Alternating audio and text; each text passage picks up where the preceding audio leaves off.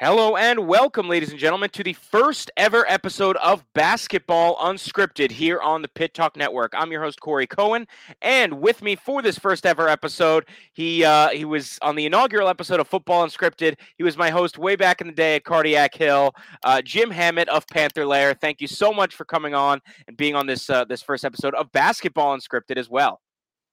Yeah, thanks for having me again, Corey. Again, we're jumping into anything we can talk about. And it's funny you set this up, and I was like, hey, give me 10 minutes because Pitt just got a basketball commitment. So there's always something going on, even in the off season. Yeah, and it's things aren't necessarily regular. I know this is sort of a weird time to launch a podcast network for college sports, but when something happens, we're going to be here to talk about it. And things are happening with basketball. So this network was not able to launch during the March Madness run, so we didn't get to talk about that. Just very briefly, I mean, that run was really incredible, season long. The fact that it went from starting the season and even the first few games of the season, Jeff Capel's on the hot seat. They're going to have to pay his enormous buyout. What a disaster. Into this team can actually win the ACC, at least the regular season championship, and they were in the position to do so right up until the end. Really just an absolutely incredible turnaround. And for anyone, including myself, doubting Jeff Capel, he did a hell of a job this year to prove people wrong, win 2 games in the NCAA tournament. I mean, we didn't even think this team could make the NCAA tournament, or thought maybe they could, but this was an NIT team, maybe. And the fact that they made the tournament, won 2 games in it, just one hell of a year from that squad. Yeah, they were just a fun team to cover because there weren't a lot of egos on the team. So just just tracking them all year is like you could just tell they were genuinely having fun, and they kind of embraced that nobody believed in them. They were picked 14th in the ACC, and that was something they carried with them all season long. So, and I think it helped them too. So it was just kind of and I think for Pitt fans, they were just eager to see a winning team, but at the same time, it was a fun team to follow because they were just like this little team that shouldn't be able to do anything, but they found a way. I mean, they shot the ball like crazy. They had their flaws. They weren't a great rebounding team. They weren't overly deep, but they played with heart, and I think it was something that the fan base really got behind this year. Yeah, definitely was the little team that could, and especially little because they thought their star player would be John Hughley, who ended up not really playing for the season. So yeah, big gap there at the center position. They were able to make it work. Let's talk about this roster turnover, because now with Pitt basketball, and for a lot of teams, every year it is almost starting from scratch, or at least a lot of big players that you have to replace, and you go into that transfer portal and you try to get people. It's almost like Moneyball when they go in there and we got to rebuild from the aggregate. And so they're losing 4 phenomenal players from last year's team: Nelly Cummings, Greg Elliott, Nike Sabandi, Jamarius Burton. The guys who are returning, you've got the Diaz-Graham twins from the Canary Islands. You've got Blake Hinson, who can hit from anywhere. You've got Federico, a center who really showed promise. You've got Will Jeffries, who's going to be taking a step up. Dior Johnson, who, because of legal issues, didn't end up playing this past season. That got worked out, and it seems like, yeah, he's not transferring. He's not leaving the program. He's going to be on the squad and likely starting. Who do you think is going to take, maybe a couple people, going to take a big step up next year in the absence of the 4 that they're losing? Yeah, and I mean, it was a team that was built on its backcourt. So losing 4 perimeter players, you're definitely a little nervous going into the season. But like you said, the real wild card of everything is Dior Johnson, because he's still the highest rated recruit Jeff Capel has ever landed at Pitt.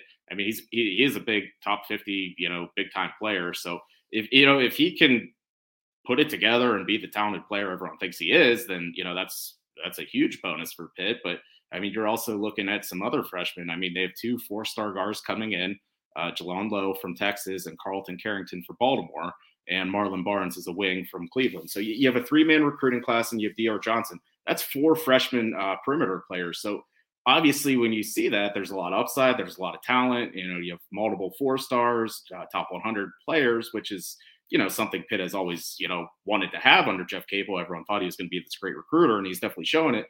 But at the same time, you want to have some experience in the backcourt because you saw what Nelly Cummings brought, you saw what Greg Elliott was able to do, and obviously Jamarius Burton was just the ultimate leader of that team. So you need that, and as we were setting this podcast up today, Pitt landed someone that kind of fit that profile. That's Ishmael Leggett from Rhode Island. Rhode Island wasn't a very good team this year. I think they only won 10 or 11 games, but he was their leading scorer. He was the 7th leading scorer in the A10. He's a 6'3" guard. He has 2 years of eligibility to play. And when I looked at him play, he kind of, he has a game similar to Jamarius Burton, but I think he might take on a role of a Nike Sabandi, kind of be that 6th man, play 20 minutes a game. So they wanted a veteran guard back there. And, this is basically breaking news. They got one today. Yeah, it's really really interesting who they've been able to get. So, as you said, they've got these freshmen coming in, especially in the backcourt. You've got some consistency at the center position with Federico and both Diaz Graham twins. We'll see if they can maybe all add some muscle. You've got Blake Hinson coming back, and then you've got these transfers now. The first one they got was Zach Austin from High Point. What do you think about him and what he's going to be able to do? Yeah, I like Austin's game because he's 6'6", 6'7", kind of an athletic forward. And the thing with him is he would have led Pitt in block shots this year. So he's able to, defend inside, but I think he's also athletic enough to defend on the wing. And I think that's important because you could probably play him alongside Blake Hinson because, with Hinson probably can't defend anyone on the perimeter. He's kind of locked into that 4 spot, even though he's such an offensive player on the perimeter, not so much defensively. So I think if you have a guy like Austin, you can play both of them at the same time. You have 2 6'7" forwards.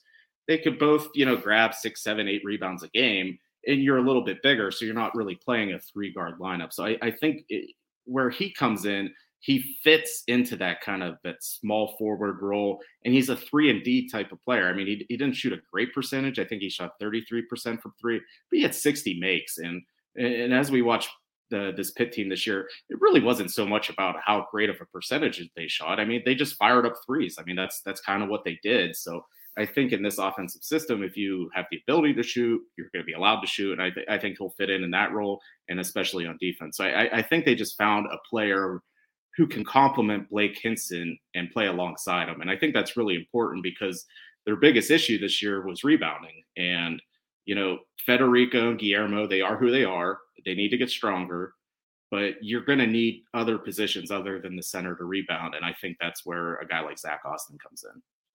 Right. We've seen that in the past where guys who are 4s, or at least would play at 4, are able to rebound. And obviously sometimes they'll play at 5, but talk about a long legacy of like DeJuan Blair and Talib Zana played some 4, and Ryan Luther and guys like that, true, power forwards that are able to come down with a rebound. And that does seem like it could be Zach Austin coming out of High Point from the Big South, small conference, but we'll see what he's able to do.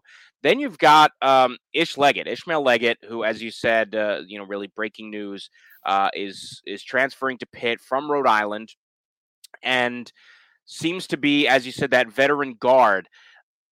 What do you think? A lot of guard play, but then you sort of differentiate between the point guards that you can really trust handling the ball, and then the guys who are going to be more shooters or drive to the basket. From what you've seen, and it's been very brief with Ish Leggett, what do you think he's going to be able to do for this squad? Do you think he's able to be a primary ball handler? Is that still just going to be more on Dior Johnson? What do you think? I think he could play the 1 or the 2 or the 3, and I think that's kind of the profile with Dior and even Jalen Lowe. So I think this season you have guys that can handle the ball, guys that can shoot, kind of do both. So I think they're still going to look for like who's going to be that true point guard. And even this past season, I thought they did really well in that Nelly Cummings and Jamarius Burton could both handle and initiate offense and set other people up for things. So I think it'll be benefit to the team next year if they can have multiple guys that can do the same thing. So, I think Leggett can help in that regard. I think Dior Johnson's going to do a little bit of it. I think Lowe's going to be a little bit of it. And they still have 2 spots to play with, and we'll see what they can go after. I mean, at this point, do you add more shooting? I mean, did they really find a replacement for Greg Elliott with these 2 transfers? I'm not so sure. do you need another big guy inside? I mean, we saw when Federico got hurt last year, the depth got really tested. So, I mean, I think there are still opportunities to add players, but the difference this year and maybe in past years for Jeff Capel is it doesn't feel like they're scrambling. I mean, it's like, okay, Zach Austin visited, committed 2 days later. Leggett visited, committed 2 days later. So they have a plan. They have a good recruiting class. They have a good plan in the portal. And it just seems like the whole composition of this roster is just going much more smoothly than it has the past couple of seasons. Well, it certainly helps that this is a squad that proved something really for the first time under Jeff Capel. And they can point to that and say, hey, see this team? You saw them on national TV. You saw them in the national ranking, top 25, at least briefly. This is a squad that's on the rise. It's got a national profile. They play a fun brand of basketball, and this is a place where you can come. And that is something that in the past you couldn't really point to. You could say, hey, look, we had this one really good player in Justin Champagny, or hey, maybe we can make the NIT next year, but you haven't been able to point to evidence and say, yeah, look at this team, what we've accomplished, and we can do even more now. And it'll be really interesting with those two slots. I mean, you mentioned they have those two slots still, and it seems like there are 3 types of players that they can choose from for those two spots. There's a ball dominant point guard, floor general, likely, veteran that maybe even just has 1 year of eligibility, but who you can trust with the ball in his hands. There's a 3-and-D type of scorer, replacing a Greg Elliott type that you can park there out on the 3-point line and can hit an open shot, and you have another reliable shooter. And then there's either a 4 or a 5, but someone big.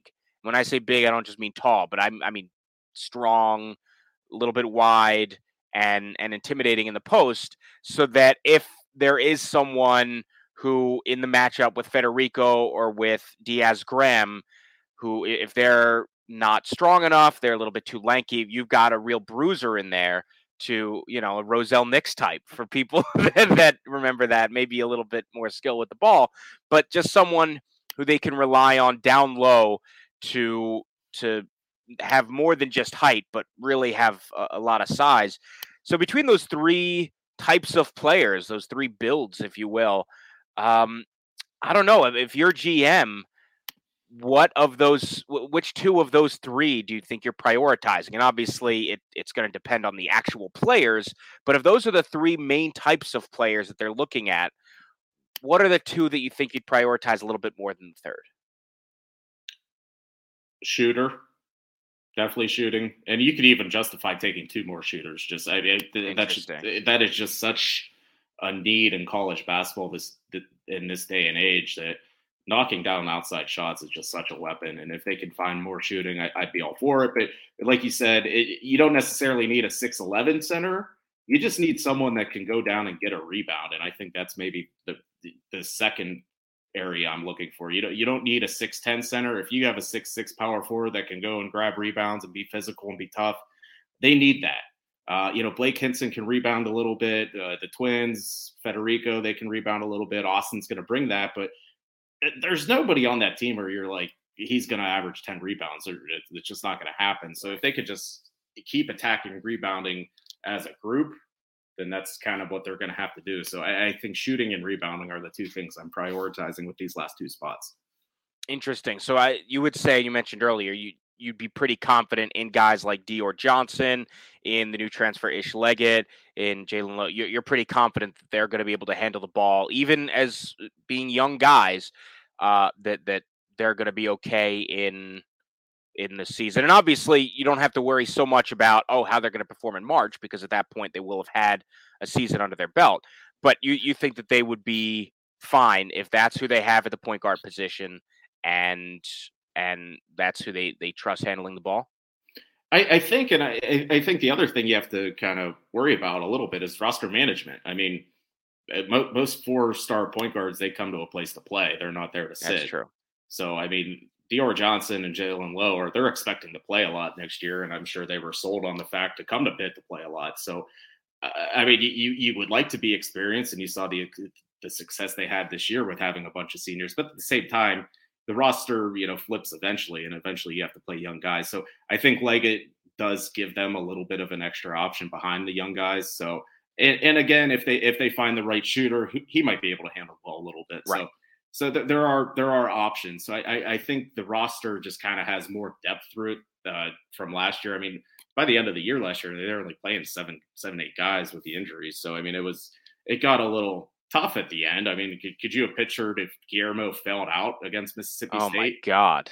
I mean, they didn't have anyone else. That was it. I guess Jorge, but exactly, and he's not really a center. So I mean, it's like you just need to have a more balanced roster from top to bottom, and I think that's what Jeff Capel has done so far. And again, there's been years where it felt like Pitt had to scramble. It's like they have 7 scholarships open, and it's the end of April. What are they going to do? And they, they figure it out. They got a roster put together, but at that point, it's not always the greatest roster. So I think right now they're ahead of the game. They don't have to rush anymore. I mean, they can find the 2 pieces that fit the best to fill out the roster at this point. Yeah, and it's really interesting. I like your point about the point guard position. That I mean, basketball isn't the same that it used to be, where there was a defined point guard who every single time is bringing the ball up, and that's what they do. They don't really score. They don't really shoot. The James Robinson type, if you will, from back in the day. Not many guys like that anymore. You'll have a lot of guys who can do a few things well, and you have to sort of put your trust in players like Johnson, like Lowe, now like Leggett, that they can do a little bit of everything, include hold on to the ball. And because you've got a few of them, that if one guy fails, you've got someone else that you can trust. Very interesting that you mentioned of the 2, of the shooter, and that you could even do that twice. I would like to see one more big body. As you said, doesn't even have to be tall, but someone who, I mean, DeJuan Blair was one of the most physically intimidating players in college basketball when he was playing. He wasn't that tall. He was just big. And that I think is something, and could grab rebounds. That's something that I would love to see if they're able to get someone, as you said, 6'7", 6'8", but who's got some muscle, who's got some size, who, if the other team has a guy who's 6'9", 6'10", and is posting up, we saw in the Xavier matchup in the NCAA tournament, and don't get me wrong, Guillermo Diaz-Graham did great in that game. But if you're matching up against a guy like that you can have someone there defending in the post who has a lot of size and is really going to cause some trouble for teams that do have a sizable big man on the other side. Yeah, absolutely. I mean, it was just apparent down the stretch that Pitt just didn't have. They were getting crushed on rebounding. I mean, if they weren't hitting their threes, and life was going to be really difficult because they were giving up offensive rebounds and second chance points left and right. So they just need to do a better job on the glass. And like I said, I think Austin helps with that. I think the Twins getting older and Verdi getting older will help with that. But they definitely probably need another person that can just go in there and even just be 5 fouls and a couple rebounds. Just depth.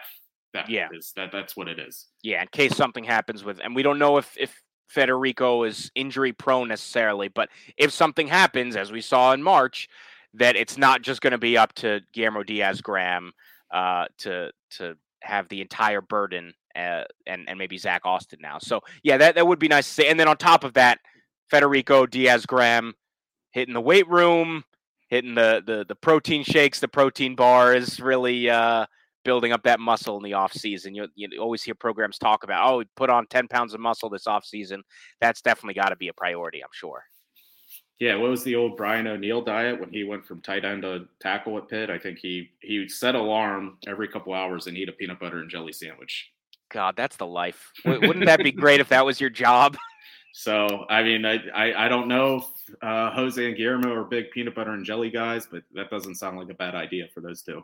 I don't know what the cuisine is in the Canary Islands. I don't know if it's more Spanish, paellas, or I don't know. But whatever it is, that PB&J, I'll tell you, there are worse things in the world than having to. I know it's a lot of it's muscle, but there are worse things in the world than having to put on weight as something being asked of you. Before we go, I want to talk about women's basketball. A new head coach. And this is someone that I'm somewhat familiar with, Tory Verdi, formerly the head coach at UMass. For those who don't know, I do play-by-play at LaSalle and do all the women's basketball games there. And so I've seen Tory Verdi across the sideline as head coach of UMass. And he has done an incredible job with the Minutewomen at UMass. There's also an interesting connection to Heather Lyke, which is before he was at UMass, he was the head coach at Eastern Michigan when Heather Lyke was the athletic director at Eastern Michigan. And so you've now got a head coach who's got history with the athletic director, who's proven himself as an excellent head coach at an A10 school in a place, Amherst. It's not like it's an incredibly rich hotbed for college basketball. And so the fact that he was able to turn that into top program in the Atlantic 10 the last few years, was able to do things in the transfer portal. He got Sam Breen, a transfer from Penn State, who is from Western PA. She's out of eligibility. So no chance she's transferring to Pitt, but he's already been able to prove that he can get transfers, including from Western PA or from the state of Pennsylvania, that he can really build a program up. What do you think about that hire? Because the last few years, Pitt athletics in general has just been on the up and up. Football, men's basketball now, volleyball, men's soccer, women's soccer, wrestling, all these programs. Women's basketball has not been there. It's been very stagnant. They made the change from Lance White now to Tory Verdi. What do you think of this hire? I think it's a good hire, and that both of his stops, like you mentioned, is he was able to turn around two programs that are very good. And to be blunt as we can about it, Pitt basketball is just not a very good program, and it never has been. Aside from a 5-year run with Agnes Baronato in the Big East, women's basketball has kind of been a disaster at Pitt for a long stretch. And this, the Lance White, the past 5 seasons, they've been really bad. I mean, they've been terrible. And like you said, this athletic department's been great, almost top to bottom. But probably the most glaring thing right now is how bad the women's basketball team has been. So there's really nowhere to go but up for Verdi. And I think he comes with a good track record. UMass did not have a great basketball history. They just won 26 games in back-to-back seasons. They didn't make the tournament this year. They were in the NIT. But again, I mean, for a program that just never had anything, that's something. And I think women's basketball, it's hard to climb the ladder because the good teams are the good teams. That's just, it just kind of is what, there's less parity there. South Carolina is going to be in the top 5 next year. We can pencil it in. We just know.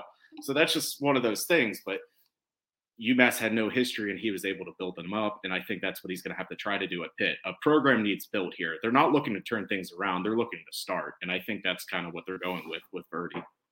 Yeah, I mean, this isn't a program that, like men's basketball, where, they had success in the past under Howland and Dixon, and then they lost their way, and you're looking to turn it around, but you've got that history.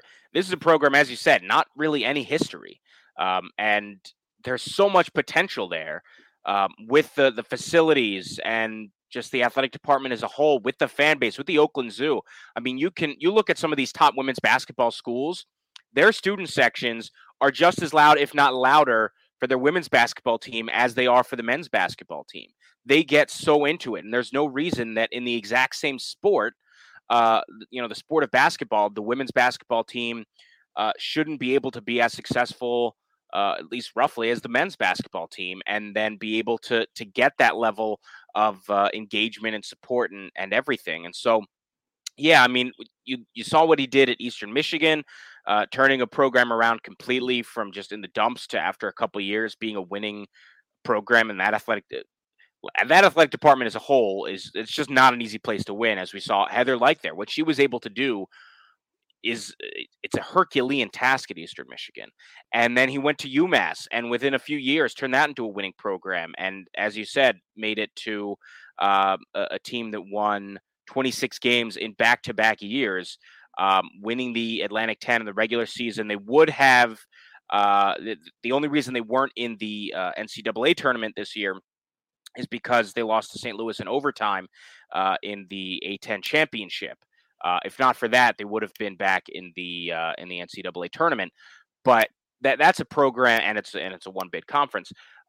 Although I argued, this was before Tory Verdi was attached to Pitt at all, I argued that UMass, with how they played throughout the regular season, losing in the conference championship in overtime, that they deserved an at-large bid. They were on the bubble. They didn't get it. But the fact that an A10 team is on the bubble to get an at-large bid and was so close to getting it again, that was what he was able to do there. absolutely incredible. They were dominant in the Atlantic 10. I think he's going to be phenomenal. There were some other big names mentioned that apparently they made offers to, couldn't get. Whether he's a consolation prize or not, I think he is an excellent hire personally.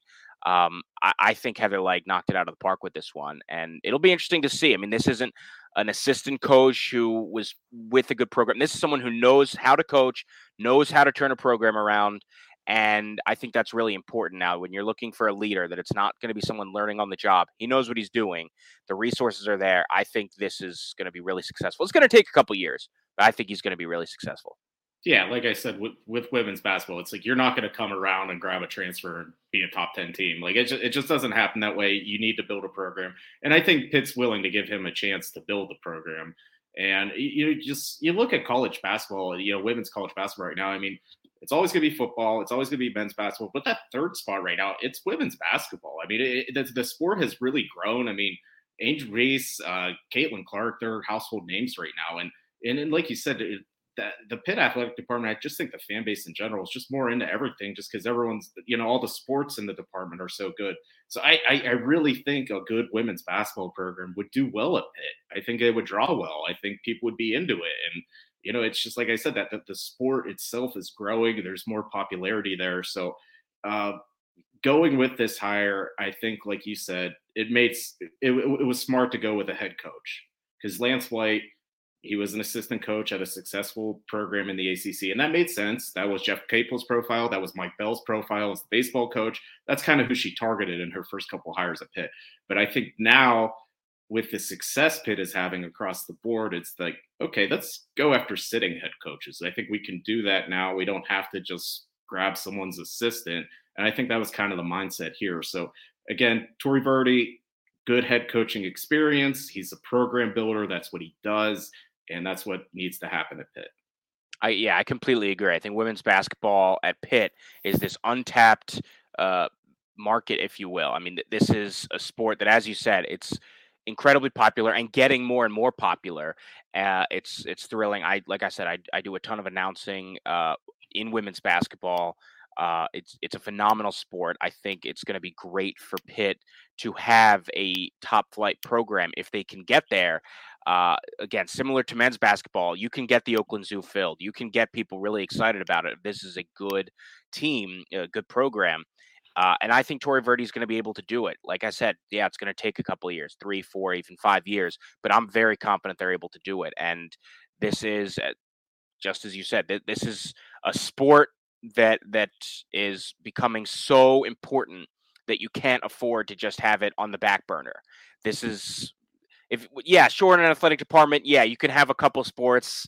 Okay, if they're not doing so well, that's fine. This is a sport that increasingly every single year, this is going to be more and more important that you have a competitive women's basketball program, and I think it's really important. I mean, that's we're talking about it.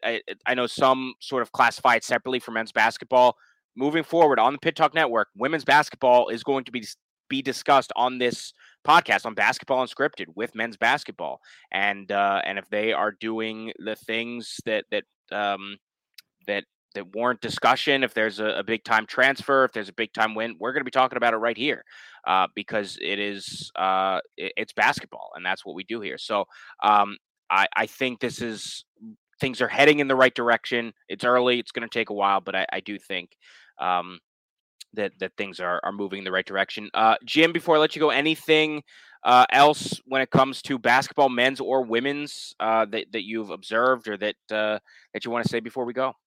I mean, not really. I think we touched on it all. I mean, right now it's transfer portal season, and it's interesting because Pitt signed their 3 high school recruits in the fall, and now you have 4 open spots, and you just look at the transfer portal. So just the change of just college athletics in the past 3 years has been wild. But yeah, right now we're just waiting on the portal. That's kind of how it is these days.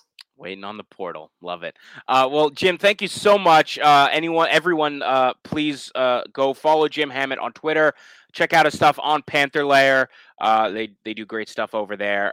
Thank you so much for coming on the first ever episode of Basketball Unscripted.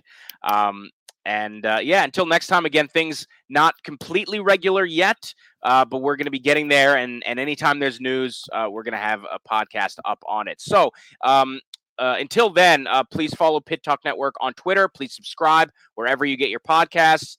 Again, thank you to my guest, Jim Hammett. And until next time, I'm Corey Cohen signing off from Basketball Unscripted on the Pitt Talk Network.